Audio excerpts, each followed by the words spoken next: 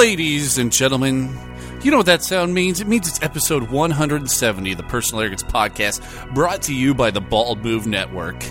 I'm one of your hosts. My name is Eric Walquist, and joining me this week is the seahorse of this podcast.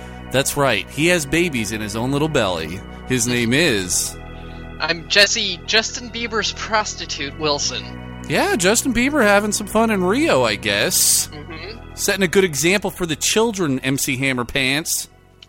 Does he still make music for kids, or I don't know who his demographic is? That's a good question. You know, I automatically assume Justin Bieber's like 14 years old, but he's probably like 29 now.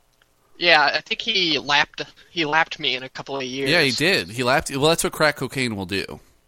Crack cocaine automatically gives you like 3 years. It's the second you smoke it. Yeah, that mayor of Toronto was born in 1993. I know, right? Oh, topical humor, Jesse. Good job. That's a podcast handshake to you, sir. Yeah, I'm done. I'm done for the rest of the night. Excellent. Jesse, how's your week, buddy? Oh, it's dragging on. Dragging I was on. in a bad mood today, and I bought a steak and a big can of Foster's Lager, and then ate it and drank it and took a nap when I got home. Wow, the big can of Foster's Lager. That's interesting, dude. You know, I bought it because it says, on the can it says proud partner of Movember and has a big curly mustache on it. Mm. And then the name of the mustache, because they have like different styles of mustaches, I guess. Right. And they name it. The name is the Canberra Curler. Oh, well, that's good. That's your hometown, buddy. Exactly. So I had to buy it. I have a mustache. I'm from Canberra. There you go. So I had to buy it. You're a Raider at heart. I sure am. So do they... I'm wearing my Canberra Raider socks today even. I just noticed that now. Well, congratulations, because you ate a steak and you drank an Australian beer, and now you're having the fucking greatest day ever. It's true. So congratulations to you, sir. I beat the system. You did. So do they actually drink Foster's Australian beer in Australia? Or is this a myth? No, it's weird. I mean, it is there, but like you never see it. It's like Outback Steakhouse? No, it's not like that at all. But the weird thing is, like, Foster's is a kind of like a parent company that makes your Carlton Draft and a bunch of your other really popular Australian beers, okay. Victoria Bitter, Yep. like all the big beers that would be like Australia's version of like Miller, Coors, Budweiser, are all owned by Foster's Group. But like the blue can Foster's is really rare. It's hard to find down there. It's a specialty. Yeah, but no one drinks it. It tastes like crap. Yeah, that's kind of my experience with Foster's. Is I don't really like it as a beer. Yeah, here's the thing: never get the ale. Okay.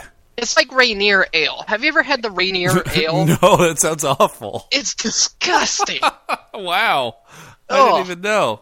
Hey, that's a rarity in and of itself. Yeah. I think I've had it. I bought like a 6-pack of tall boys of it once and went on like a hike and had a bad time.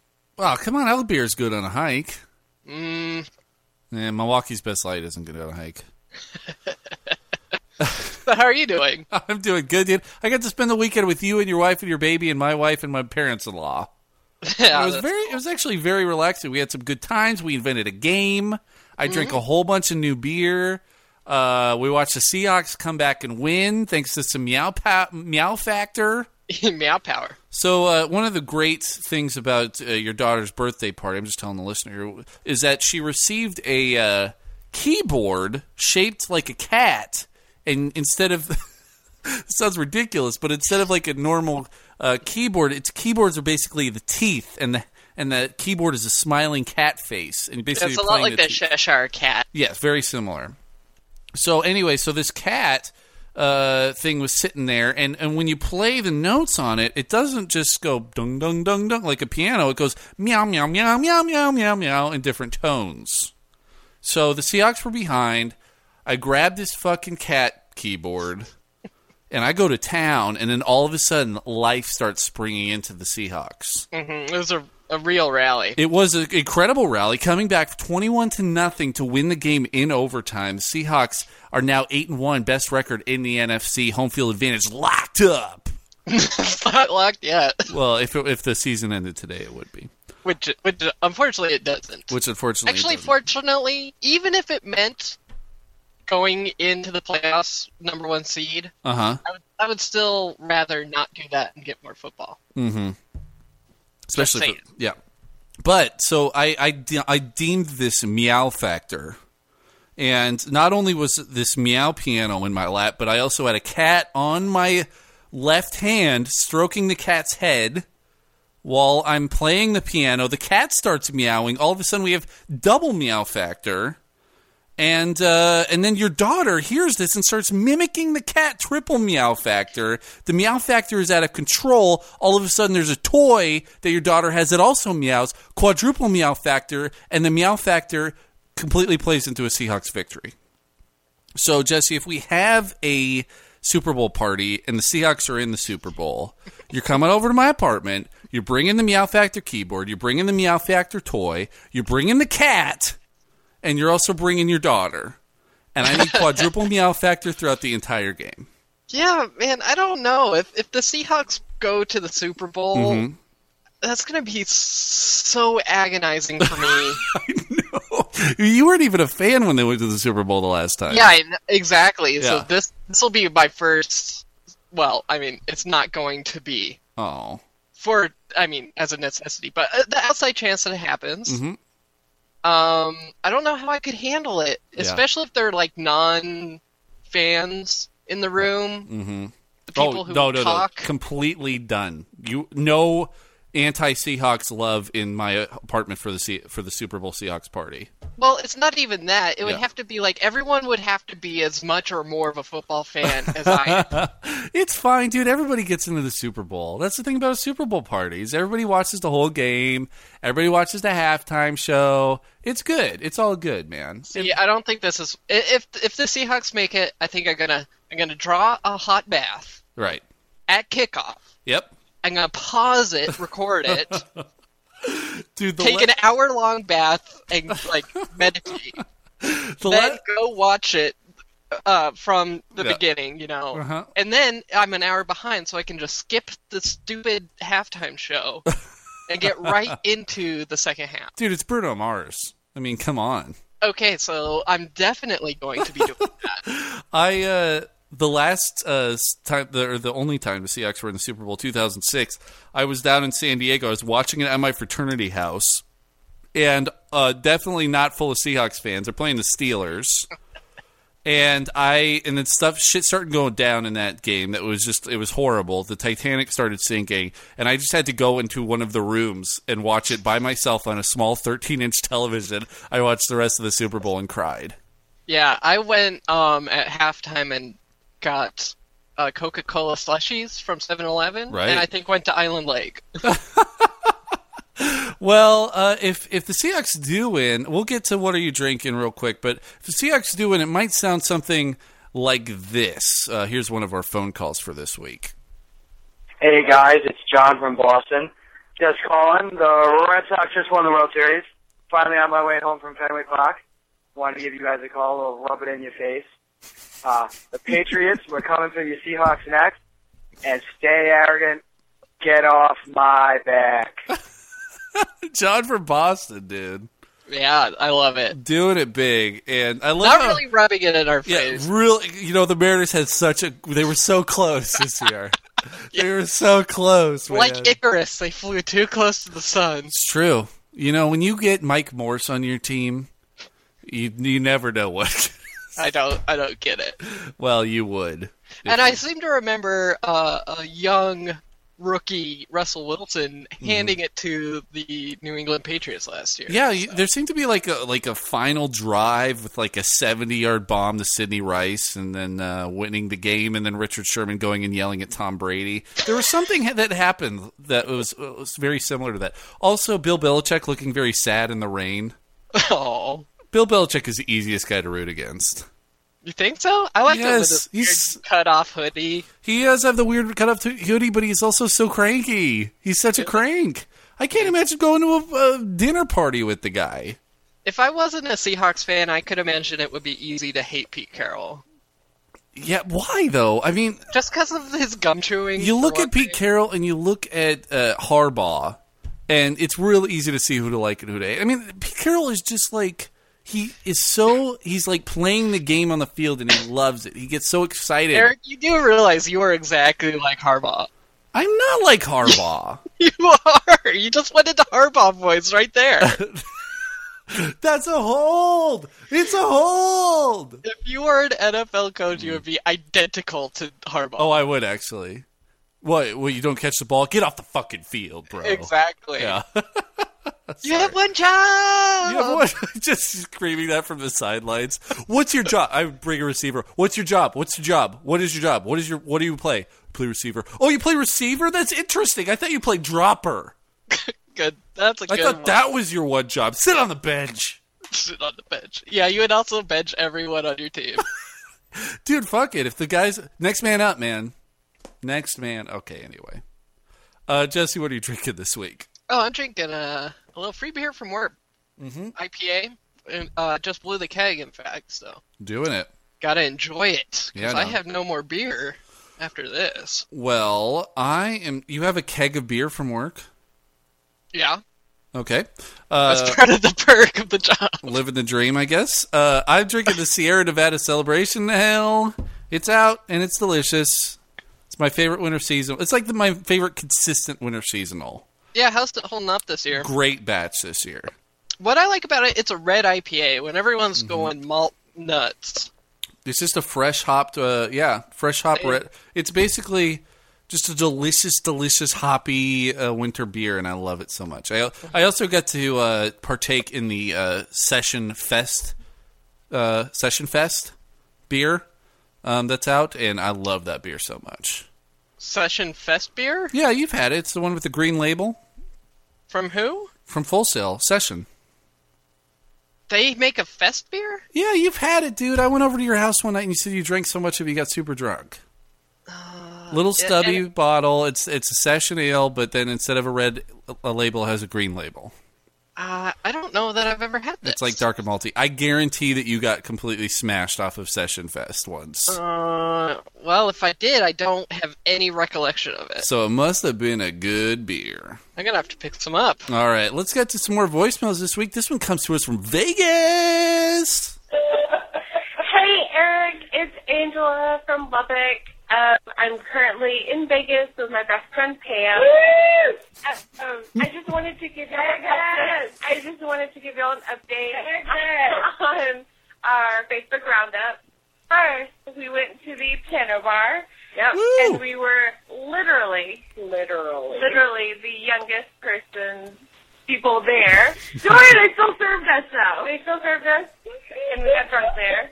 Second, we went to the Bellagio, which we did 10 years ago, and we got there at 12:02. We're 2 minutes late. 2 minutes late for the fountain. But that's the theme of our trip. That's the theme of our trip. Yeah. And then third, I bet 20 on red, like your friend told me to, and I lost. I always say black, always on black. Always on black. $20 on red, and I lost it. So I think Eric owes me $20. What? I expect that pretty soon. Cash, check, or money order. No check. Oh, cash or money order. Cash or money Smart. order. Business check? No. No check. checks. No checks. Okay. Cash, money order. Thank you. Is that everything? Vegas! Go Vegas! Something about stuff. Okay. Get off my back. You get off my back, Angela. Excuse me. What? What the hell was that? That was called a drunk dial, man. That was called Hey Eric, moving on. There's plenty in there that she bet 20 on. Sealed her fate outside of Oh. the Personal Arrogance Hall of Fame. Are you kidding me, man? I got The whole I got grudged on that one. all you gotta do is you gotta give some Vegas advice, and then you write in on it. I'm sorry, I didn't realize this was the Eric show, starring Eric and no one else. Did you? You've seen Vegas Vacation with Chevy Chase? Probably the best of the vacation movies. Whoa, I don't know about that. Easily the best of the vacation movies. Vegas Vacation. You've seen Ocean's 11 and Ocean's 13. Mm-hmm. You mean Eric's 11 and Eric's 13? I guess so. Starring the Eric Show, Eric Walquist. Regardless, we always encourage drunk dials. So thank you for the True. drunk dial, Angela. Especially a Vegas drunk dial. That's like hardcore. Speaking of drunk dials, this guy is not drunk, but he is dialing us, and he's dialing us from Philadelphia. What's up, guys? It's JR from Philly. Actually calling in with a non-beer related topic this week. You guys were mocking the aliens dude from the History Channel last time, and while I'm definitely not on board with him, I thought I'd explain the philosophical underpinnings that he's exploiting. And since Jesse accused me of sounding like him the other week, I'll give it my best impression. God, by definition, is infinitely powerful. Could God create a stone so large that not even he could lift it? If he can't, then his powers are not infinite. If he can't even pick up a large rock, also proving his powers are not infinite. So what I'm trying to say is aliens. Aliens, foreign beings that are supremely but finitely powerful, are thus more logically plausible than an infinitely powerful deity of God. So what happens with guys like this crazy History Channel dude is he totally abuses the premise out of convenience. If something happened, like the pyramids, that is not immediately obvious, then aliens. So, anyways, I also just want to give a little reco for the Get Off My Running Back podcast. This week they talked about my hometown team, the Eagles, and I was super excited to listen to it. But the guy they had on from Philly didn't know crap about football and seemed to be a pretty big hater on Philly fans. So listen, guys, stay arrogant and get off my bacteria. Get off my bacteria. Get off my virus. That's what I'm saying. JR, thank you so much for calling in. I appreciate it. Couple things here. First of all, that is perfect. He sounds exactly like him, dude. Yeah, he should do that as a costume for next Halloween. He should. He sounds exactly like him. Second It was of all, pretty good. I'm sure he's reading a direct quote here, but that logic is ridiculous. If you have an all-powerful deity, that means he lives outside the boundaries of time and space, and therefore he can make a rock that both he cannot lift and that is unliftable. Well, And that he can lift. It's all-powerful. there you go. There you go. He lives outside this is the whole thing. Anyway, the third part of this is that I do need to announce that JR was the guest on the most latest episode of the Get Off My Running Back podcast, and I also need to make the announcement here that the Get Off My Running Back podcast has torn its ACL, and it is now done for the rest of the season. Oh no! I feel a little guilty about it, but the fact of the matter is, needed some time with the wife, and needed some time to focus on some other stuff, and so the Get Off My Running Back is on hiatus until probably forever. That podcast was tearing your family apart. It really was. So you got to get right in there and gut it out. So anyway, Get Off My Running Back. It was a fun ride. I appreciate everybody who participated in it, and of course our fantasy football league is still going on. But the Get Off My Running Back podcast was an experiment. It was a great experiment. It was a fun experiment. I got to talk with a lot of great listeners. Heath Lynch, JR from Philly, the Martinez brothers. It was a really, really fun thing to do, but unfortunately it is no more. So that... I dedicate this episode to the Get Off My Running Back podcast. 2013 to 2013. There you go. All right, let's hear another voicemail. Hey, this is Zach Kime from Baltimore, Maryland. Actually from Minnesota originally, but unfortunately I have to move out to Baltimore. Just had a couple comments off your last one. First off, I had a standing rule growing up about when Christmas decorations can happen, and they can never happen until after my birthday. My birthday is the 28th of November, which, as you may know, is Thanksgiving this year. So I'm not saying you have to get me a birthday present, but if you did, what I'd say is, for the love of God, please do not go shopping at a place that opens up on my birthday. That needs to stop. now. Also, the other thing is, nope, this is going to stop now. Bye. Just stop it. Just cut it, dude. Shut it down. Shut it down. Well, he pulled the ripcord on that one. We'll do it live. Oh, wait, there's another one here for them. Let's see if he had something else to say here. Sometimes you got to pull the ripcord, and sometimes you got to, like with the podcast. But here's take 2, I guess. Okay, this is take 2. Oh, okay. I've had a couple beers, so that should explain it. Perfect. Anyway, standing rule with my family growing up is that there were no Christmas decorations that went up until after my birthday. My birthday is the 28th of November, which, as you may know, this year falls on Thanksgiving. Right. It's pretty awesome, because I get a pretty large feast. A feast? Shit, I'm going to do a take 3. That's the next part of this. Crap. Yeah. Get off my running back, dude. There is... Okay, we do have take 3, guys. Please do not worry. We have take 3. And here it is. Okay, take 3. So, commenting on what you talked about when it's okay for Christmas stuff, I had a standing rule in my family growing up that no Christmas stuff could go up until after my birthday. My birthday is 28th of November, which this year's Thanksgiving. Now, I'm not saying that you have to get me a present this year, but if you want to, for the love of God, please do not shop at a store that opens up on Thanksgiving. Don't even shop at a store that requires their employees to be there on Thanksgiving. It's a day for family. Stay at home. Enjoy it. Wow. Get up at 4 a.m. and stand in line outside of your Walmart. Okay, the other thing that I wanted to mention on the first take, but I forgot about, is, hey, Eric, the way you sing everything, you remind me of Marshall from How I Met Your Mother. Ah. Now, granted, I'm from Minnesota, so I find that an admirable quality. Just saying. Now, for my 3 tries at getting this thing right, get off my back. Bye. You got to get off my back part right. So, we've learned an important lesson here. If at first your call doesn't succeed, try again. Because we do have that commitment to put every phone call on the podcast. So Yeah, I do like checking the email and being like, wow, that's a lot of voicemail. Same. All from the same phone number. Same one. And then finally we have this podcast host phone call to wrap it all up. If there was only somewhere that I could listen to 2 guys talk about board games. Hi, this is Bob Ball from popquizzical.com, wordrango.com, and the Internet. Hi, how are you? Great to see you again. I know point of order, I really can't see you. But you know what?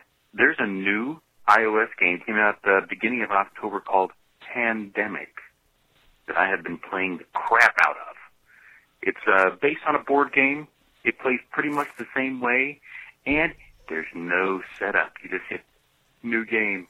It's fantastic. It's called Pandemic, and I have nothing to do with it. I make no money off telling you this right now, but you should go play it because it's only like $7 instead of 40. Okay, you're welcome. Bye, guys. Bye. Man, that guy's got such a great voice. You should think about doing that professionally. I wouldn't advise it. That, of course, is Bob Ball. You love him. You know him from Pop Quizzical and also from Word Rango and from the intro to the Mabim Bam podcast, which is one of my favorite podcasts of all time, along with every time. Yeah, I listen to my brother and me every week. And whenever I hear that intro, I'm like, the guy that did that voice gave me a Stein. I know, Bob Ball, dude. He also gave me a little Cthulhu statue at my pub crawl. Bob Ball, man. We love Bob Ball so much. And yeah, check out his stuff, Pop Quizzical and Word Rango. Jesse, do you have any board game ports that you'd love to see? You have a Kindle Fire. Something you could play on a tablet? Yeah, I guess there's an Agricola coming out, which would be nice. Because there's so much setup in that game. Right. And if you could just cut to the quick and start playing. But my wife and I like to do a little bit of a house rule that I don't think would be supported on it. So okay. That's the thing about these apps is you have to play the game exactly as the game developer intended. Right. And you don't have the ability to do things a little bit differently, which I like in board games. House rules, I like them. I love house rules too. It'd be cool if there was a house rules option. But one of the things that these do, and yes, it just made me say do on the podcast, is you can learn the game really easily on these. So if you're going to teach the game to other people and you never played the game before, you can download the game, learn how to play it, and then it's a lot easier to teach to other people because you're playing against computer opponents and whatnot. I don't know. I would love to see. There's a number of games that I'd love to see. I think Carcassonne could be really fun on a tablet. Yeah, dude, I had that for iOS and it was fantastic. Yeah. I used to play it with Gino all the time. Hello. And it had a great notification. Mm-hmm. I'd just be like, be like lying in bed, or like about to go to sleep, and I'd just hear my iPod go, Carcassonne. Which meant it was my turn. And you're like, Gino, why are you awake at 2 a.m. East Coast time? Yeah, I know, exactly. Or it would go, it's your turn. It's your turn now. Carcassonne. Carcassonne sounds good. I mean, Arkham Horror would be good, but it'd have to be a huge tablet. All right. They have Elder Sign for iOS. Elder Sign's glorified Yahtzee. Fuck that shit. Well, Arkham Horror is roll high the game. Roll high the game. Shit happens in the game. That's all it is. I love it, though. All right. Shit happens unless you roll a 6. The game. All right, Jess, you ready to do a Matt roll-off? Speaking of rolling high... The little tiny Matt roll-off. We're each going to roll a 20-sided die this week to see who gets to speak first on the podcast, and away we go. I rolled a 19. Well, I rolled a 2, so we are each one away from a critical success. Okay, so this doesn't fit into one of our neat categories, but there's an article from the website Salary.com. Salary.com. And it's the 8 college degrees with the worst return on investment. Excellent. I'm guessing all liberal arts? Well, I thought we could go through. Okay. And see where they fall and if we agree with them. So sociology is the first one. All right. And I do want to put the disclaimer. We have to let people know beforehand that we both also have liberal arts degrees. Is communications considered liberal arts? Oh, absolutely, sir. Oh. You can get a bachelor's of science in communications, but if you do, you're an asshole. Why? Because they're a bunch of self-righteous pricks. Oh, why? Get your BA and get out the door. That's what comm is about. All right? So sociology. Sociology. What does a sociologist do? I think it's basically the study of people. So they're saying like social worker, corrections officer, dependency counselor. Wait a second. Corrections officers have sociology degrees? I guess so, because you got to deal with people. Yeah, but I just feel like social worker and correction officer are two completely different ends of the spectrum. I guess it's whether or not you can carry a nightstick convincingly. Well, the social worker makes $8,000 a year more than the corrections officer. Well, of course. Social workers are basically, they have a lot of different aspects that go into their job. I'm not saying corrections officers don't either. I think you're burning corrections officers. I think this whole topic is let's put our feet in our mouth and podcast. Well, the reason we can do it is because we both... Yeah. Communications and history people. Yeah, history. What the hell was I doing? So apparently scope and topics for sociology have culture, criminality, deviance, law and punishment, economic sociology, environment, education, family, gender and sexuality, health and illness, internet sociology, knowledge and science, literature, media, military. So this is basically a catch-all degree. Yeah, as long as it has to do with people. Right. Race and ethnic relations, religion, social networks, social psychology, stratification, urban and rural psychology, and work in industry. Urban and rural sociology. Isn't that just all sociology? Not interplanetary. Okay. So number 7 here is fine arts. Right. Sure. And apparently museum research worker gets about $48,000 a year, which that's not bad. That's not bad. If you are a true fine artist, you make all your money after you die. That's the key. If you Much make like your the inventor of the Ouija board. right, if you make Because he came back in the form of a shyster. perfect. Yeah. All right, what's next? So number 6, education. Mm-hmm. I feel like history might fall into that.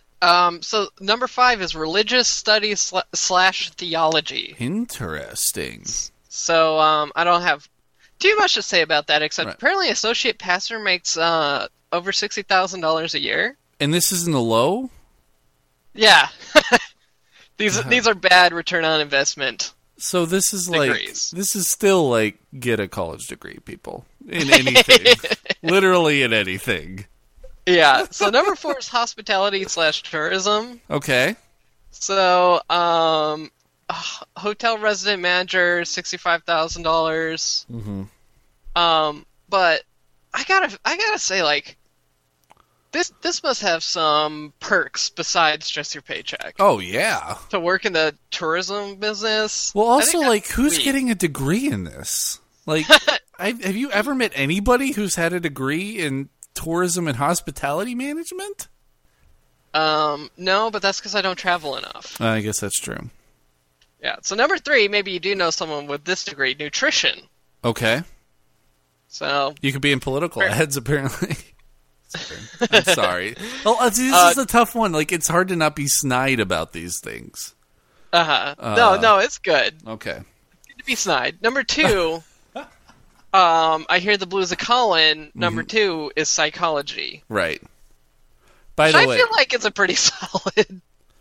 well, you are a bit mistaken with your comment because Fraser and Niles Crane are not psychologists. They're psychiatrists, which means that they have medical degrees.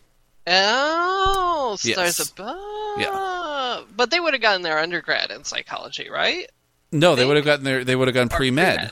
Oh. Pre-med. And so they have medical degrees. So a psychologist, the thing about this degree is a lot of people will major in psychology, but you have to have an advanced degree, probably a PhD, in order to do anything with it. So it's like a lot of liberal arts degrees. Like it's something that a lot of people get, but you really need to get an advanced degree to make money on it. So, Okay, that makes sense. Yeah. Well, number 1 here, Eric, on the worst college degree okay. in terms of return on investment is communications. Are you serious? Yeah. Well, there you go. I did not know that was the top one. Yeah, number 1. Wow. What is this according to? Salary.com. Salary.com, man. So, it looks like at the very best, Eric, you can hope to be a copywriter and make $52,000 a year. Well, all right, fine. Let's just say, like, I have a communication degree. I also have the privilege and honor of actually having a job in communication. But I also went to a really good communication school. Like, most of the people who I went to school with have jobs in communication, and they're doing rather well. But I mean, there's a lot of these catch-all degrees. Communication is definitely a catch-all degree. It's a degree that you get, and then it depends on what you do with it. You can just get a communication degree pretty easily, but it's what you do with it that matters. Right. So, I don't know. Like starting your own podcast, raking in the big bills. Exactly. All you need to do is release a free podcast for 3 years. And then all of a sudden, bing, bang, boom. You're friends with Bob Ball.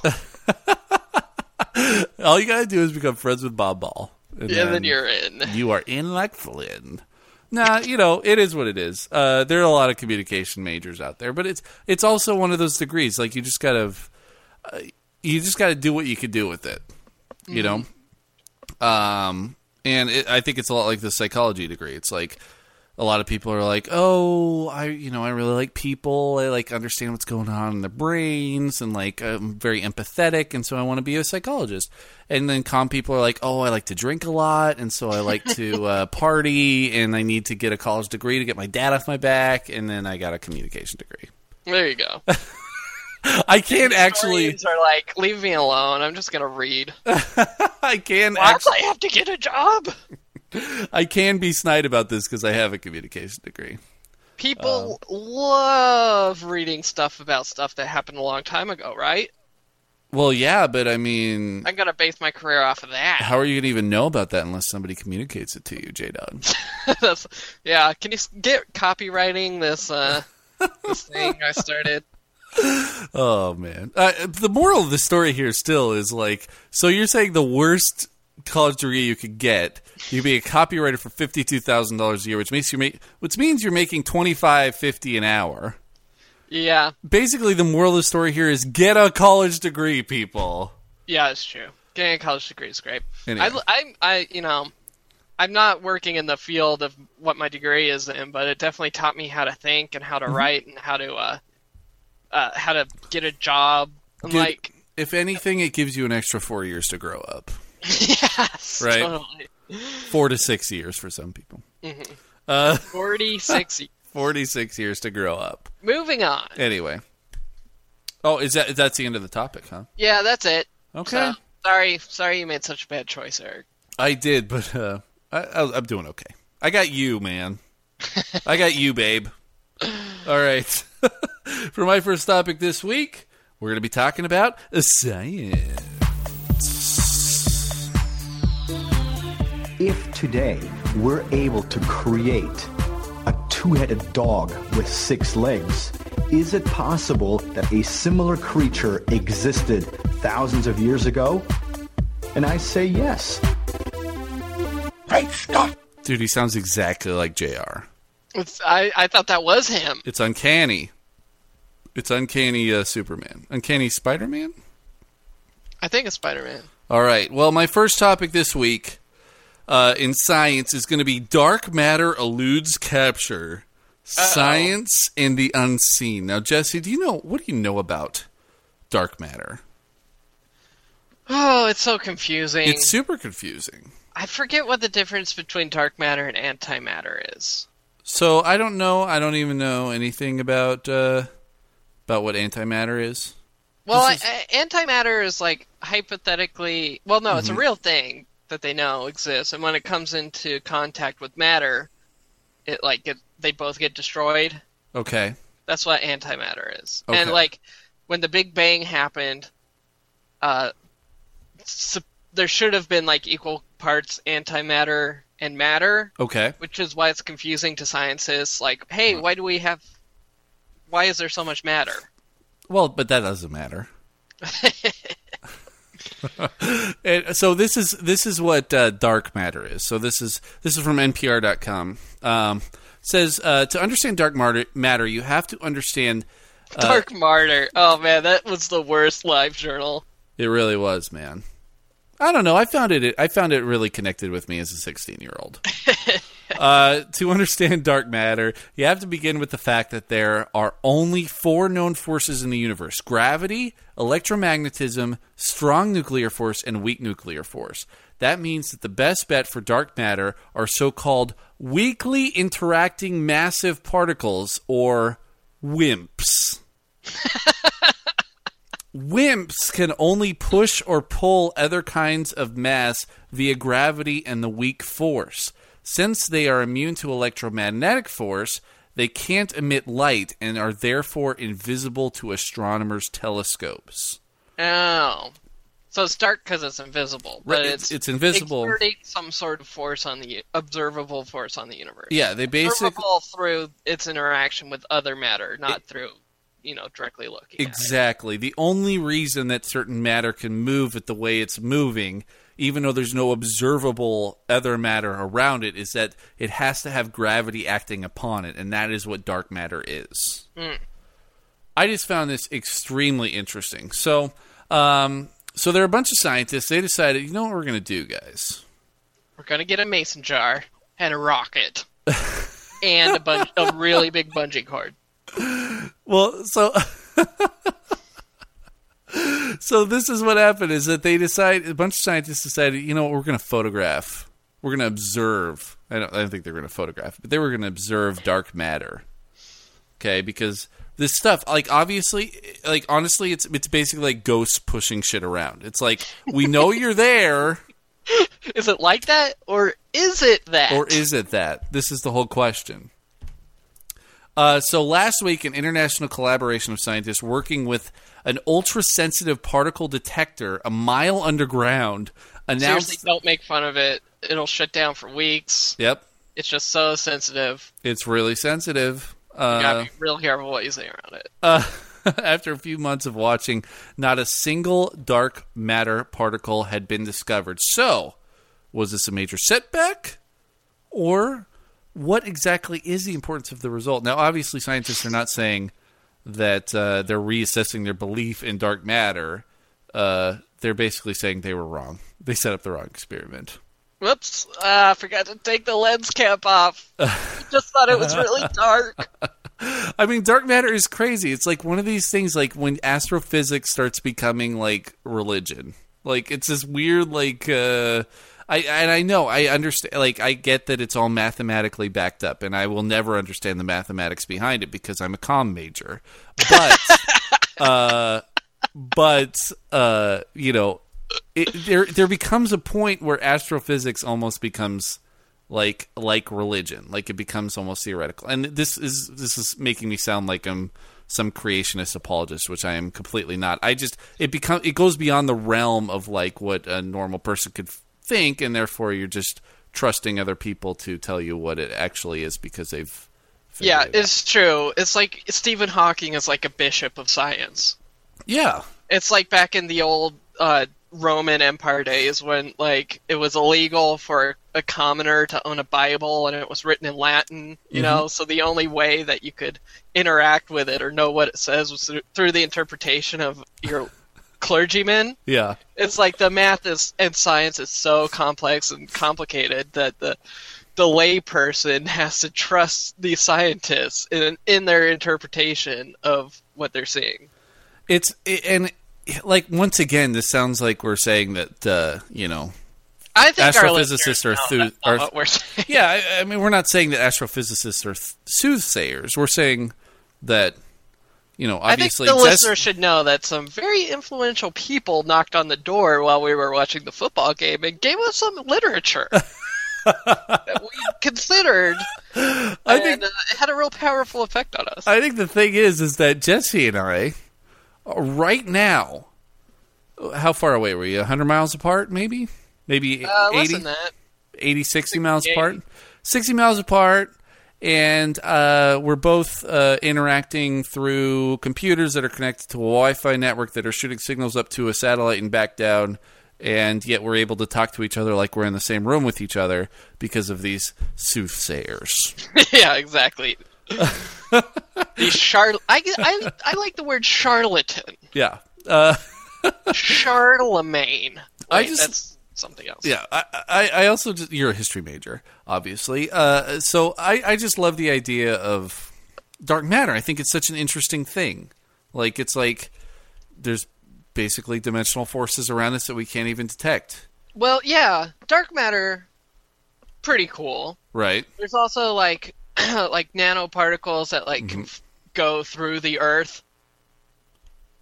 Yeah. And that's pretty cool. Well, but antimatter is way crazier than dark matter. Antimatter. I don't have any information on antimatter, so I can't if antimatter touches matter, they both get destroyed. And that's the thing, like the mathematical model of the universe should predict like 50-50 split between antimatter and matter. Right. So scientists are like, well, obviously there's matter because we're here. But if it was 50-50, right. Why didn't it all just negate each other? Right. So the two answers are maybe it was 51% matter and 49% antimatter. Yep. So like at one point, you know, there was 100 times more matter in the universe, and we are just like this fragment, like a percent of a percent, because of a fluke. Or the other, much more interesting and scary thing is there could be an entire like section of the universe that's composed entirely of antimatter. Right. That if it touched matter, it would just destroy itself. Yeah, that's kind of how I feel like the apocalypse is going to happen. Like, we're not even going to have a chance to, have Mad Max. Like, the apocalypse is going to happen in a split second, and then it's all just going to be done. That's true. Like, I do love that in, like, these apocalypse movies, they're still, like, humans doing human stuff. Right. It's never, like, the apocalypse happens, everything is gone. And it's, like, gone in I feel like it's going to be a blink of an eye. Like, the sun burns out, everything freezes, and it's done. Yeah, or we all get melted from the supernova. Right, or we all get melted from the supernova. Yeah, Mad Max is like, well, I still got a shotgun and a car and a dog and a helicopter. Or like some scientist at CERN creates a black hole that sucks the Earth into it, and it's all done. Yeah, thanks. Again, these charlatans at CERN. Freaking charlatans. Speaking of charlatans, another very interesting thing that I uncovered this week, the space roar. So on this podcast, we've covered... that was a much better live journal. Yeah, it really was. It was more interesting. He actually left his apartment.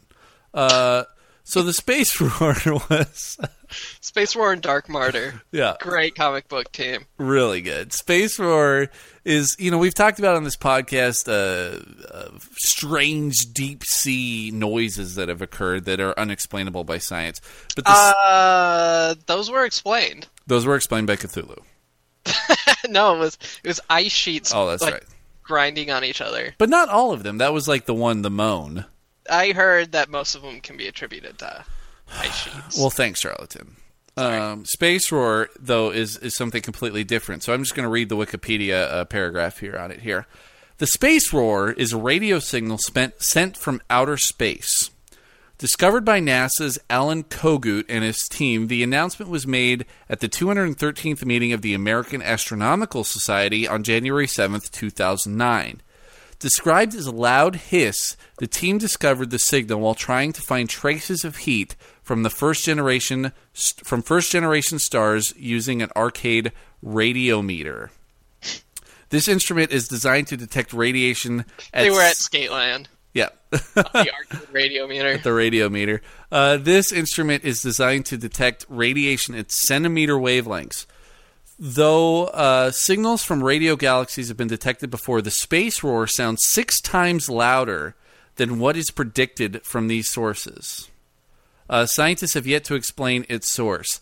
NASA scientists have currently ruled out primordial stars and other known radio sources.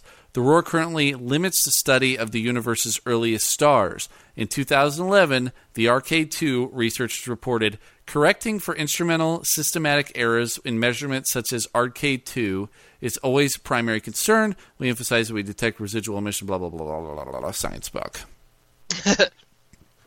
So anyway, this is basically, they're trying to figure out where the earliest stars came from. They shine their radiometer over there, and then they can't even get anything because there's such a loud space roar coming from them, from these radio signals, that they can't get any signal there. Now that is Cthulhu. Totally Cthulhu. I mean, this is the thing. This is it, man. Like, basically, dark matter is ghosts, and then the space roar basically pinpoints where heaven is. You can't penetrate it because the trumpets are blaring so loud. Oh, yeah. Yeah. Anyway, that's what the pamphlet said that we received. Anyway. The Space Roar is another really interesting thing. We've talked about space radio signals on here before as well. Have you... you've heard of the WoW anomaly? Is that where you start playing WoW and you don't leave your house? Well, yeah, that happened to me. Here, let me look this up real quick. Mm-hmm. Oh, no. Now I'm just getting a bunch of World of Warcraft stuff. This isn't it. Yeah. But there was like a radio signal that got picked up, and it was like totally anomalous. And like the guy who was recording it just wrote like "wow" in the sidebar or whatever.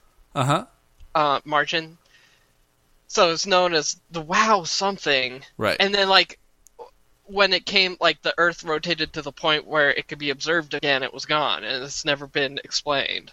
Mm-hmm. There's like a lot of space noise out there that's unexplainable, and it's exciting. It is exciting. I mean, it's like space is fucking nuts, dude. Like we are literally like they just released this report this week that there are 22 million possible Earth-like planets in our galaxy. In our galaxy, yes. Wow. And the nearest one is only 12 light years away, which is pretty crazy. Like, that's incredibly close. So, wow. Like, this is some.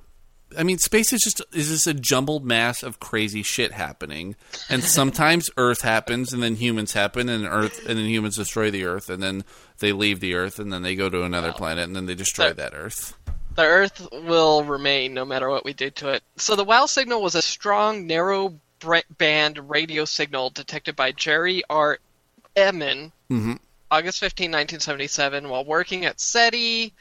The signal bore the expected hallmarks of a non-terrestrial and non-solar system origin. It lasted for the full 72-second window that the Big Ear was able to observe it, but has not been detected again. The signal has been the subject of significant media attention. Well, I mean, we're just being bombarded by this stuff all the time.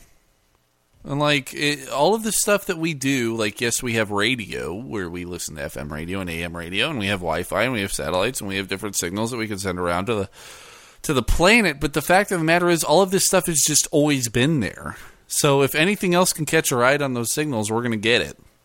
Yeah. Anyway. Yeah, no one wants it to be real more than me. I know, Jesse, you're a big alien guy. Well, it would be the coolest thing ever. It would be the most important historical event in the history of humanity. Yeah, I guess so. After Christopher Columbus. I was thinking after the invention of the automobile. Yeah, those are fun. You know where I stand on that? Anyway, Jesse, that's science news for this week. A lot of great science stuff happening.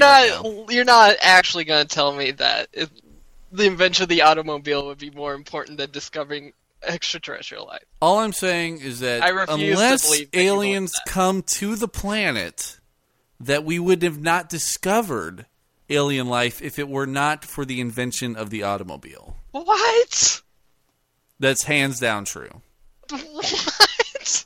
All right. I don't have to get into my whole thing about cars being the most important invention of Sure, humanity. Cars let us go fast and go far, but it's nothing akin to discovering extraterrestrial life. But I'm just saying the discovery process, unless aliens come to our planet, if we discover alien life through scientific means on this planet, it has everything to do with the invention of the automobile. You're insane. Well, that's why they have me on the History Channel. All right. This is the craziest theory. I can't explain it now, but I will explain it in the future if people want to hear it. I've heard it, and I understand that the automobile is important, but it's definitely not as important as discovering extraterrestrial life. I'm not saying it's not. I'm saying that it wouldn't happen if it weren't for the automobile. Sure, and the automobile wouldn't have happened if it weren't for replaceable parts, which wouldn't have happened if it weren't for basic engineering, which wouldn't have happened if it weren't for mathematics, which wouldn't have happened if there had been...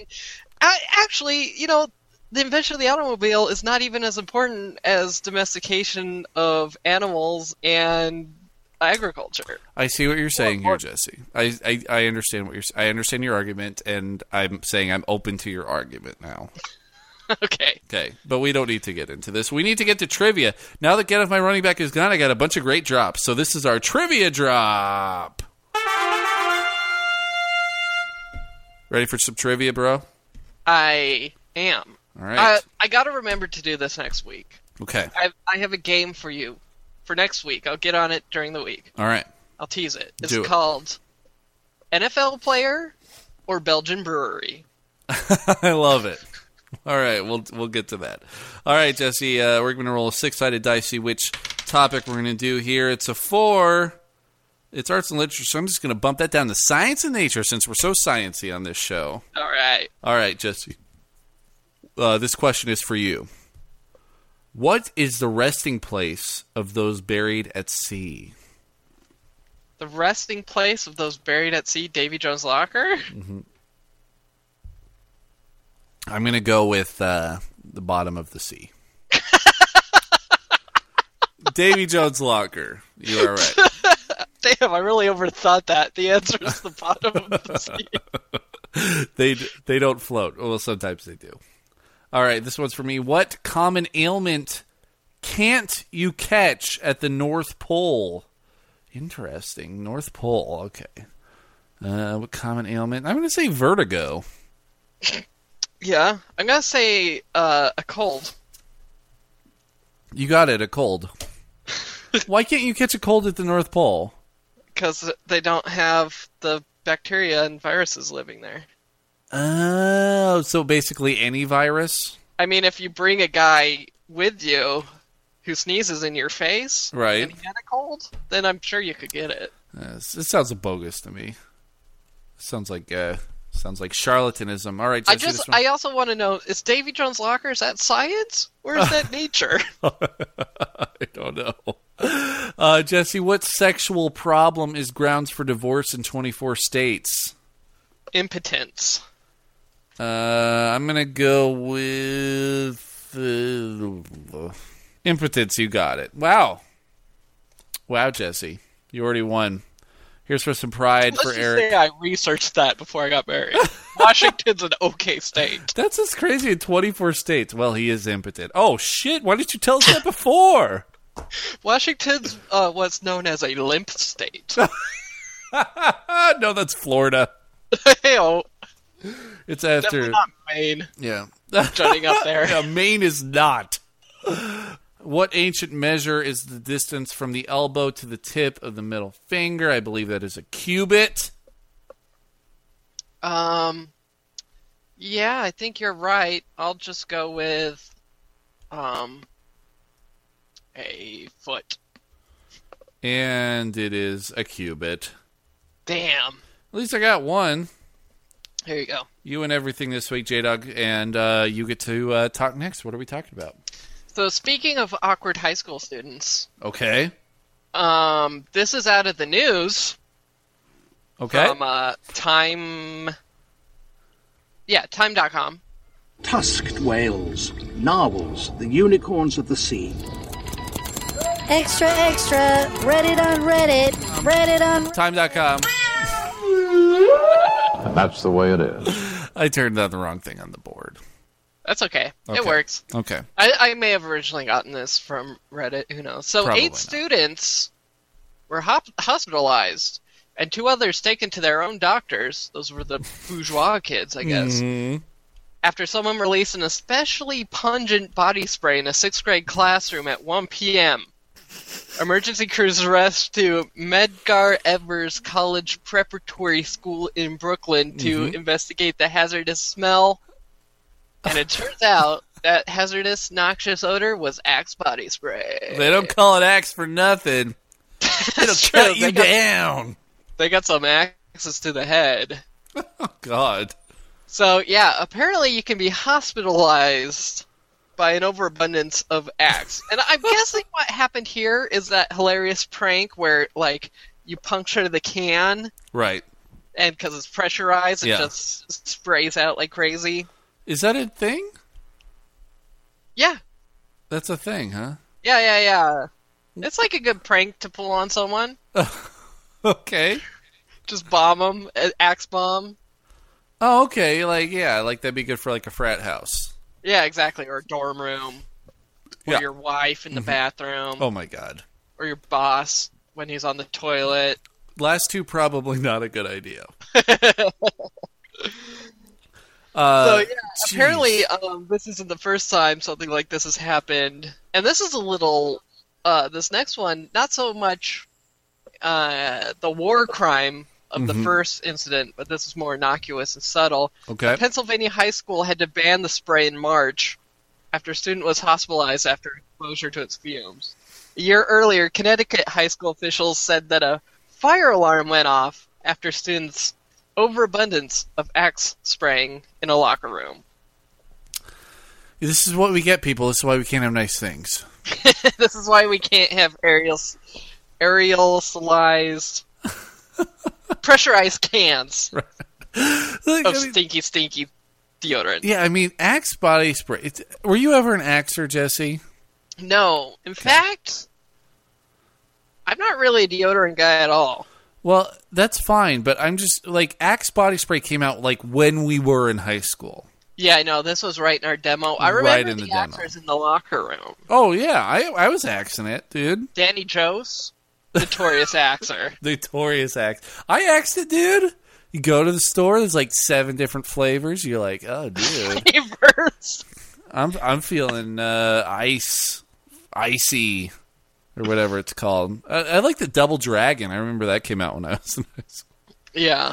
Well, apparently it's hit epidemic proportions. Well, that's the problem, is that I think that, if you're going to cater a product to 16-year-old guys, you need to understand that 16-year-old guys are fucking idiots. Yeah, they need to have some, precautionary measures. Yeah. Like, you can only hold the button down for so long. Exactly. They need to have some kind of... that's exactly what they need. Some kind of silencer on this thing. Yeah. Or and they need... Yeah, it should be, double hulled, like the Titanic, so you puncture the first hull, and it doesn't just immediately start spraying out. Not to mention, nothing smells worse than Axe body spray.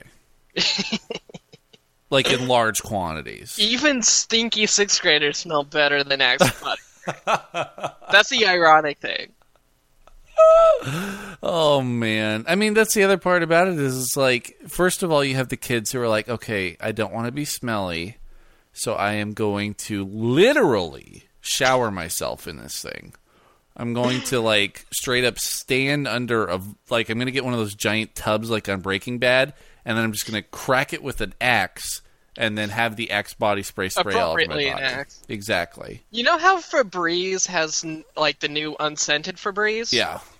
They need that. They need unscented Axe. Oh my god, that's perfect. It doesn't make you smell like a scent. It just makes you smell like nothing. This is the genius idea here. Jesse, you've cracked the code. Congratulations. This is what you do, is that you only put enough scent on the can that people who buy it can smell what it smells like from the can. Okay? But it's mostly full. You're smelling the can itself, not the stuff inside. Exactly. Of it. It's just full of pressurized air. It's all placebo effect. This is the only responsible way to sell Axe body spray. The Axe placebo effect. Yeah, the Axe placebo. You could even call it placebo because fucking 12-year-olds aren't going to understand that. Yeah, dude, you're still using Double Dragon? Placebo is way better. I love it, dude. Axe body spray, motherfuckers. Yeah, I'm gonna start replacing the contents with that Febreze unscented. Yeah, why not? It's really easy to get pressurized air inside those cans. Yeah, it's pretty simple. You just stuff. got to squeeze that thing over and over. Yeah, exactly. Right on top of it, and then it'll just pressurize in there. And when you think about it, it's not the kid that stinks. Mm-hmm. It's the kid's clothes that stink. Yeah, because they used to have the thing, like when I was in high school, it was the thing, it's like once under the arm, once under the other arm, one stripe. Oh, I remember that. What that quickly turns into is... Into the X. Well, there's the X, but then, I mean, the most logical progression is it turns into Tasmanian Devil.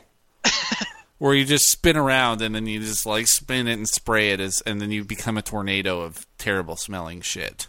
What happened to you create a cloud in front of you and walk through it? That's fucking cologne shit. That is not what 12-year-olds are into. Okay? A 12-year-old can barely clip its own toenails. Okay, so what they need to do is they need to ban any of these aerosol... That's the word I was looking for. There you go. Aerosol deodorants. Mm-hmm. Or any deodorants. It's not a deodorant, dude. It's a body spray. Still, anyway, all banned. Okay. All banned. And then by the door that exits the locker room, have one of those misters, mm-hmm. That like at the supermarket, mm-hmm. that mist the produce. And then that has Febreze unscented. There you go. And you just walk through it, and suddenly you're stink free. I love it. Yeah, I've solved this problem. I think what we've all... a successful podcast tonight. Yeah, I mean, I think what we've all... we can all agree about, I think even libertarians can agree about this, is that we need to outlaw Axe body spray. Yeah, it's a war crime. If there's one thing that is hurting America, it's Axe body spray. Mm-hmm. Do the body wash. You can have the body wash, just not the body spray, people. Yeah, sprays are bad news. Yes. All right. But please spray and neuter your pets. I can't even tell a joke because I've drank too much Celebration That was the best joke I've ever heard. Right? I don't know. That was like some man on the moon. What was his name? Yeah, Andy Kaufman. Andy Kaufman meets Andy Warhol. Subversive, brilliant kind of humor. That's the nicest compliment you've ever told me. Yeah. That's there you awesome, man. Spray and neuter them. All right, well, my final topic this week is going to be about movies and TV. Do you know what nemesis means?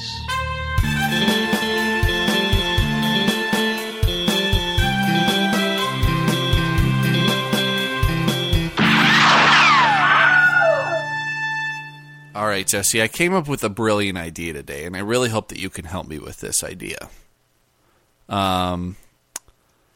It stems from an idea about some of our favorite people who are sitcom stars, right? So obviously you've been watching a lot of Frasier lately, correct? Mm-hmm. David Hyde Pierce, number one. Yeah, David Hyde Pierce is fucking... I think he won an Emmy. Oh, I'm certain. Anyway, so you've been watching a lot of Frasier lately, but I'm just going to float 3 words to you. And I hope that you can understand what I'm trying to get to with this. It is secret sitcom superheroes. The premise of this idea is that when you're watching a sitcom, when you're enveloped in a sitcom, you are only watching the alter egos of people who are actual superheroes. You're watching the Bruce Wayne phase of Batman, and Batman is completely left out of the show. And so these people are superheroes, but you're only watching them secretly in their alter egos. So, Beast from X-Men. I guess we're done with that one. So I just wanted to walk through a few of these sitcoms, classic sitcoms, great sitcoms. And since you are so well versed in our own Seattle gem of Frasier, I thought we could walk through this. So, who are give me the top 4 characters in Frasier, Jesse? Okay, you got Martin Crane. You got Frasier, obviously.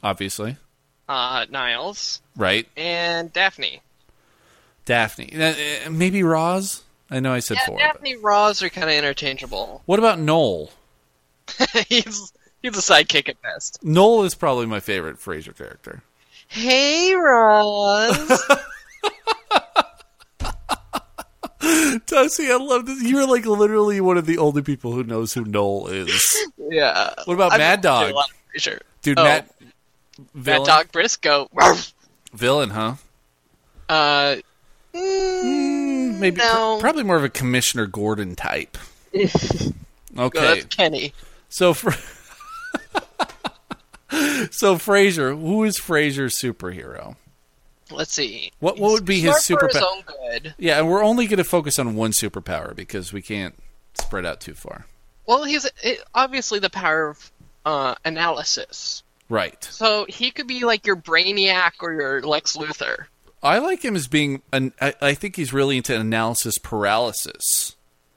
So he can make someone else analyze the situation until they are completely locked up and incapacitated. Oh, we're not actually trying to prescribe them with existing superheroes. Right. He's the one who he already understands. Well, I mean, you can prescribe them, but you can also create a new superpower for them. Gotcha. But he understands people so well that he can give them analysis paralysis. Well, that's Brainiac from Superman. Okay. What about Niles? Niles, I don't know. What do you think? What's his power? I feel like he's manic. He's crazy manic. He's like the maniac. He's so dependent on Frasier, though. That's true. He doesn't exist outside of the Frasier verse. I like the idea because, obviously him and Frasier are brothers, is that he is jealous of Frasier's abilities, and therefore he tries to emulate Frasier's abilities and tries to convince himself that he has Frasier's abilities. But what that has done is it has turned him into a crazy, he can basically Hulk out, but on if he were a skinny white dude. Or he doesn't turn green. He attempted analysis paralysis, but it didn't work, and everyone he tried it on turned into psychopaths. So he has the ability to just utter a phrase, and it turns even the nicest, most ordinary person into a crazy killer. This is great. So and the reason why this is so good is because while Frasier is using his ability for good, Niles is using his ability for evil. Exactly. Sets up classic regimens. Now, their father, Martin Crane. Mm-hmm. What's up with this dude? Former police officer. He's got some healing ability for sure. Right. With the help of Daphne. Right. Because he was shot, but he's able to run around and chase Eddie. That's also, true. He can communicate with Jack Russell Terriers. He can. He has animal cognizance. Yeah. And the thing I think about, Martin Crane has to have some ability that is so horrific. Like, if he were to use it for evil, he could rule the world. But he has created such a moral compass for himself that he cannot deviate from. He has hyper authority. Okay. He's really good at manipulating cops to do whatever he wants, because he's a former cop himself. Mm-hmm. He's got buddies on the force. Right. And they're always doing him favors in the show. Yep. Hyper authority. He can use it in small doses. doses. To use that for evil, he could get every police officer in the world to bend to his will. I think he could literally just get everyone in the world to bend to his will. It's pretty powerful. He's got the power of persuasion, and he can use it in small little doses to get people to do what he wants, but he knows that he's got it inside him that he could literally rule the world. He's a master manipulator. But the fact of the matter is he doesn't want that kind of responsibility. He uses it to keep his kids in check. Exactly. Yeah. Who are at war. And that's why he can communicate with animals, because not only does he have this authority over humans, he has it over every animal on the earth. That's a good ability. It's a great ability, but he decided to take a different path. He realized it as a child that he could have this super authority, so he instead decided to use it for good, join the Seattle Police Department, and it still uses it to this day. Right. But and he's the only person who can keep his kids from tearing the world apart. So he needs to keep them preoccupied with their wine club and stuff. Exactly. And he also feels guilty that he gave his children this inherited power as well. Well, that came from... in a different mutated form. That came from their mom, and he was forced to kill her because she was turning evil. Wow, this turned dark. It did. Yikes. It turned real. That's why you never see their mom. Or he didn't kill her, though, but he used his ultimate authority to convince her that she can never return. He exiled her. Exiled her to the grave, also known as Davy Jones' locker if you're at sea. All right, so this is the thing. So now we have Daphne. So Daphne obviously knows about Martin's secret abilities, and therefore is it's his sidekick. But she also has certain abilities. She always tells people that she's psychic. But what is her actual ability? Well, she has the ability of healing. Yeah. Oh, I think she should just be straight up psychic. And she's super duper psychic. Like she can't. She knew that Martin Crane was that guy. Oh yeah, she figured it all out. Yeah, because she's psychic, and she knows the secret. This is it, dude. Martin Crane has her in his trap. Because she is the only person who knows that he has ultimate authority, so he used his ultimate authority to trap her psychologically. And heal his battle wound. And he also made her fall in love with Niles, who no one could really fall in love with. He's a monster. He is a monster, but he made her fall in love with Niles just so that he knew that the world would be safe from her ultimate psychic ability. See, this is fun. It makes now just watch the show with all of this as the backstory. Yeah, and it changes everything. Frasier's so fresh in my mind. I don't know if I'll be able to be as detailed with the next. Well, that's why I also wanted to do this with Seinfeld. Classic favorite of this podcast and everyone's heart. Yeah, see, you're much more of a Seinfeld guy than me. I love Seinfeld. I could watch Seinfeld all day long, dude. Anyway, so we have our tropes here. So, and Jesse, you're a big D&D guy here. Why don't you? Sure. Why don't we just start with their their chaotic evil or their neutral good? Oh, their alignment. Right. So let's get their alignments together. So first of all, Jerry. Geez, I mean, he's got a moral code. Mm-hmm. So I think he's lawful. I think lawful neutral. He's got a moral code, but he's also an asshole. He's extremely, extremely selfish. Well, you can be lawful and still be selfish and an asshole. In fact, it helps. Okay, so you think he's the lawful good? Lawful neutral. Yeah, I don't think anybody's good. And then you have George, who's chaotic neutral. Yeah, see, I don't know the characters well enough. I feel like George is chaotic evil and Kramer's chaotic neutral. Chaotic evil is like a murderer. George is not that far off. I feel like he could be a serial killer. He did run over that bird once. And he also kind of killed his wife. What? His fiancée. I don't know any of this. With the poison envelopes. What? You need to watch Seinfeld, dude. What the hell? I'm busy watching Frasier. I feel like Elaine, though, is chaotic good. She's basically this is all just chaotic. But they all fall on the spectrum of chaotic good, chaotic neutral, and chaotic bad. Anyway, we could go on for. I wanted to do Family Matters as well because I really want to see what superpowers Steve Urkel has. But he's master inventor. Totally, he could really honestly be a mastermind with his twin brother Stefan Urkel, who got all the good genes, and now they have to create a scientific plot, which is really just a Wizard of Oz facade. That they are the same person, but they are actually not. Anyway, if our listeners have a secret sitcom superhero scenario that they would like to float to us, they could send it to us, personalarrogance@gmail.com, or give us a call, leave us a voicemail at 360-362-0024. Jesse, let's move on. But before we do, we want to talk about the Bald Move Network. BaldMove.com, people. Of course, you have The Walking Dead on right now. Jim and Aaron were down at Walker Stalker Con. They got a bunch of great stuff. Check out the Facebook page, especially to see Aaron talking to Rick Grimes himself and giving him the Rick Grimes impression that frankly, Rick Grimes wished that he had. Of course, we also have Up Yours Downstairs is on there for all your Edwardian needs. And The Because Show, which is like us, but ladies and refined and from Los Angeles. And more wise. A lot more wise.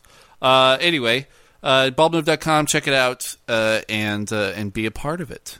And if you want to get in touch with us, you can, of course, give us a call, 360-362-0024. Leave us an email at personalarrogance@gmail.com. You can also find us on Facebook. We are on the Personal Arrogance Facebook page. We are also on the Bald Move Facebook page. We have a Twitter at Personal Podcast. We also, you can rate and review us on iTunes. You can tell a friend. There's a bunch of ways that you can, get in touch with us or tell your friends about us. So do any or all of those, and we will be eternally grateful to you. Speaking of Facebook, each week we go on Facebook. We say, hey, we're recording tonight. What do you want us to talk about?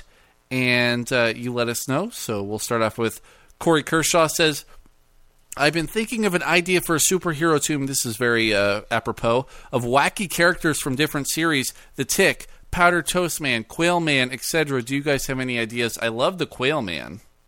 Stefan Urkel. Stefan Urkel is in there for sure. I was thinking Captain Vegetable from Sesame Street. Pilsner Urkel? Yeah, there you go. Paris Santi says, I know this topic has come up before, but how would the Personal Arrogance definitively explain or analogize why the name of the Washington Redskins is offensive to Native Americans? One of my boyhood friends has revealed himself to be either a moron and or an asshat about the idea of the football team changing their name. If he calls Native Americans crybabies one more time, I might have to bite him. You should probably bite him anyway. Thanks as always. P.S. Roger, Don't Rob the Bank was awesome. Parrish, thank you so much from the hipster conclave of Brooklyn, New York. Parrish, I think that the definitive argument here is that you cannot have a team in the NFL called the Blackskins and have an African shaman on the helmets. Like, that would be incredibly offensive, and it's so, like, it's just not societally, is that even a word, appropriate? Yeah, the other argument I would make is, like, would you ever call someone a redskin to their face? Exactly. Like, you couldn't have a team called the Yellowskins and have, like, a caricature of a Chinese guy on the helmet. Yeah. Incredibly offensive. Like, the only reason why this is still around is because it's been ingrained in our culture for such a long time. Yeah. Like, but that's a good enough excuse, right? Yeah. I think that's the definitive things. Like, obviously this wouldn't work with any other culture, and unfortunately it's been so ingrained in our own culture that we can't see that difference. But it's this terrible. Just guys. Change the mascot to a potato and you're fine. Redskin potatoes. That's an actual thing. Exactly. We got our eyes on you. Tony Blaze Serrano. You should also change Notre Dame Fighting Irish mascot to a potato. That's still offensive. Tony Blaze Serrano says, just made a fool of myself at a career fair at my university. Give me some job hunting advice for socially awkward nerds. Yeah, unfortunately, job hunting's all about confidence. It really is. Like, that's the thing. You have to have the job when you walk in the room. Be qualified would be my advice. Or if you're not qualified, then turn the interview around. Now you're interviewing them. Oh. Right? You ask the question. Whoever asks the questions has the power. I learned that from Fraser Crane. Eduardo says, give me some advice to get through your day when you feel like life is just giving you more problems to deal with. Eduardo, the thing that I like to do is I like to have something to look forward to. So, like, my wife and I are going to Hawaii in December. So no matter what happens, we're just like, dude, we're going to Hawaii. Yeah, exactly. No, whatever happens, we're going to Hawaii in December. But it doesn't have to be anything that big. Like, there's a movie coming out soon? Like, get an advance ticket to that. And be like, you know what, Saturday I'm going to go watch Thor the Dark World, and I'm going to fucking love it. Like, just always give yourself something to look forward to. And then... eat a steak, drink a beer, take a nap. Yeah. Reward yourself, I guess, is what I'm saying, Eduardo. Reward yourself, and then you can get through all the shit. Because the other thing I do...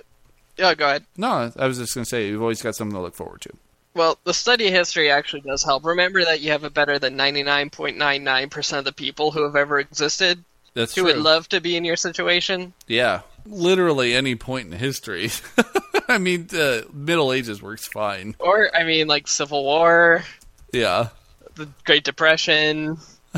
Anything. The 70s. The 80s. The 80s, definitely. Not the 90s, though. The 90s were great. Yeah. But then early 2000s. Yep.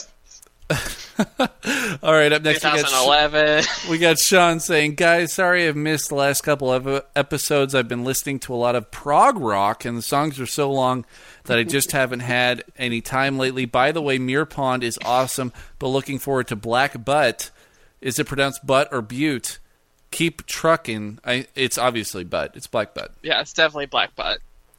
If you could only... I like Black Butt, and I cannot lie. That's true. If you could only get one game, Battlefield 4 or COD Ghosts, which one would you get and why? From Jonathan.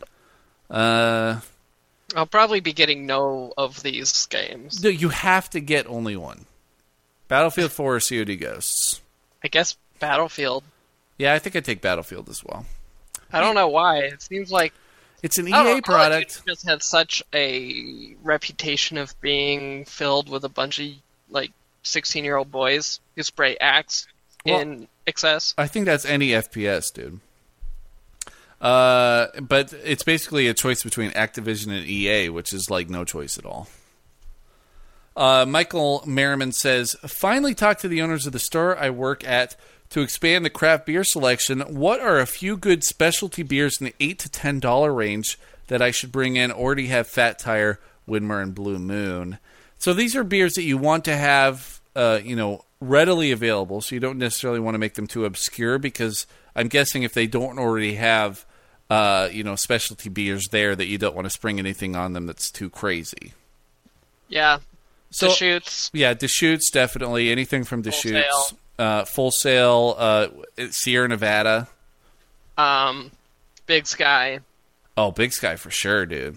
Yeah, I already creeped on this guy, and he's from Idaho, so I think Big Sky could be a big hit. Big Sky, and then also, what's that? What's the other beer that they have there in Montana? It'll come to me. I don't know. I'm blanking. Yeah, there's. New Belgium. Oh, you got New Belgium. Avery. Avery Brewing Company from Colorado. Yeah. Yeah, there's one more. It starts with like an H. I don't remember. And then James says, as a Pirates fan, sorry about Lloyd McClendon. More Mariners trash talk. You can't trash talk the Mariners any lower. I don't get it. He's the new manager for the Mariners. Is it bad? And he was previously the Mariners manager of the Pirates from 2001 to 2005. So, nobody changes in a decade. What's he been doing in the interim? Oh, he's only been the hitting coach for the Detroit Tigers, who have made it to the World Series twice in that span. Oh, cool. But probably chopped liver. Take a drink. And then finally, Jacob Jones Martinez says, what's with sharing beer recipes? Can we get the recipe that for that beer that JR's dad or father-in-law or uncle brewed? Is there an etiquette to getting beer recipes? Can we convert it to a 5-gallon batch? What is the etiquette around beer recipes? I treat it like Linux code. Okay. I'm entirely open source with my recipes. I think it's silly to hoard your recipes and have secrets or whatever, because even if you have the exact same recipe as someone else, it's going to end up different because you're using different materials on a different brew system, a different brewer. But yeah, I mean, ask. I think that's what the etiquette is. Ask. Yeah, just ask. And there are plenty of beer recipes that are in numerous beer, magazines and so forth. Yeah, exactly. I usually take recipes and use it as a springboard to do my own take on it. Yeah. Anyway. But yeah, I think it's weird when people are protective of their recipes. Yeah, it's true, man. It's all just grain and hops and... Yeah, it's 4 ingredients. And there you go. All right, Jesse. So that's our show this week, and we're going to move on to recommendations. You got any recos this week, J-Dog? I do. I played Monaco. Okay. With Jordy and Levi last night. It's a heist, pixelated video game with really good music that sets the tone, and you have different characters, and you're breaking into buildings and stealing goodies and trying to get out without alerting the cops. Yep. And I had a good time. Monaco, man, it's on Steam. I think it's super cheap too. Yeah. And then my first reco this week is going to be a movie I watched on Netflix. It's called The FP. This is like a world-building movie like crazy, dude. It's basically... I'll just paint the picture for you. It's a bunch of people who dress like 1980s rock stars and then fight each other for turf by playing Dance Dance Revolution. And if you lose, you die. And they have their own language. And it's shot like an 80s movie. And I think it was the first movie that was released by Alamo Drafthouse as an Alamo production. It is a great movie. And the thing that I really love about this movie is all of the movies that it suggested to me because I watched it. So it's a what are those called? A gateway movie. So the FP, check it out on Netflix. What's your second reco? Mine's actually a movie I watched. Yep. It's called The Illusionist. Oh yeah. I watched it. I was oddly enraptured by it and couldn't look away. Well, that's only because it has Edward Norton in it, and you look exactly like Edward Norton. One, I wish I looked exactly like Edward Norton. And 2, that's not the only reason, but it helped. All right. And then my second reco is also going to be another movie. This is a movie that I saw because it was recommended to me because I watched the FP, and this is Dredd. You've heard about this movie. It's a remake of Judge Dredd. Yeah. It is fucking great. It is such a great movie, dude. Like, if you were a child of the 80s or 90s, you watch those 80s and 90s action movies. This is just an 80s or 90s action movie that's been updated and created in 2012 with like CGI and shit. It is fucking really good, really entertaining. I loved it, dude. Is it on Netflix? It's on Netflix. You got to watch it, man. Yeah, I'll definitely watch it. I really, really liked it. And it was kind of a huge flop. It was a $50 million movie that made $30 million at the box office. But I think it was a flop because it's hard to market this character, and they spent way too much money on it. But the fact of the matter is, it's kind of like getting some for free because they didn't make any money on this thing because they poured so much money into it, and they couldn't really market it. But it is still a really, really fun, just cheesy, good 80s/90s action movie core movie that I really, really liked. Right on. So anyway, Dredd. All right, buddy, that's the show. Thank you so much for joining us this week. And until next week, wherever you go, whatever you do, please stay arrogant.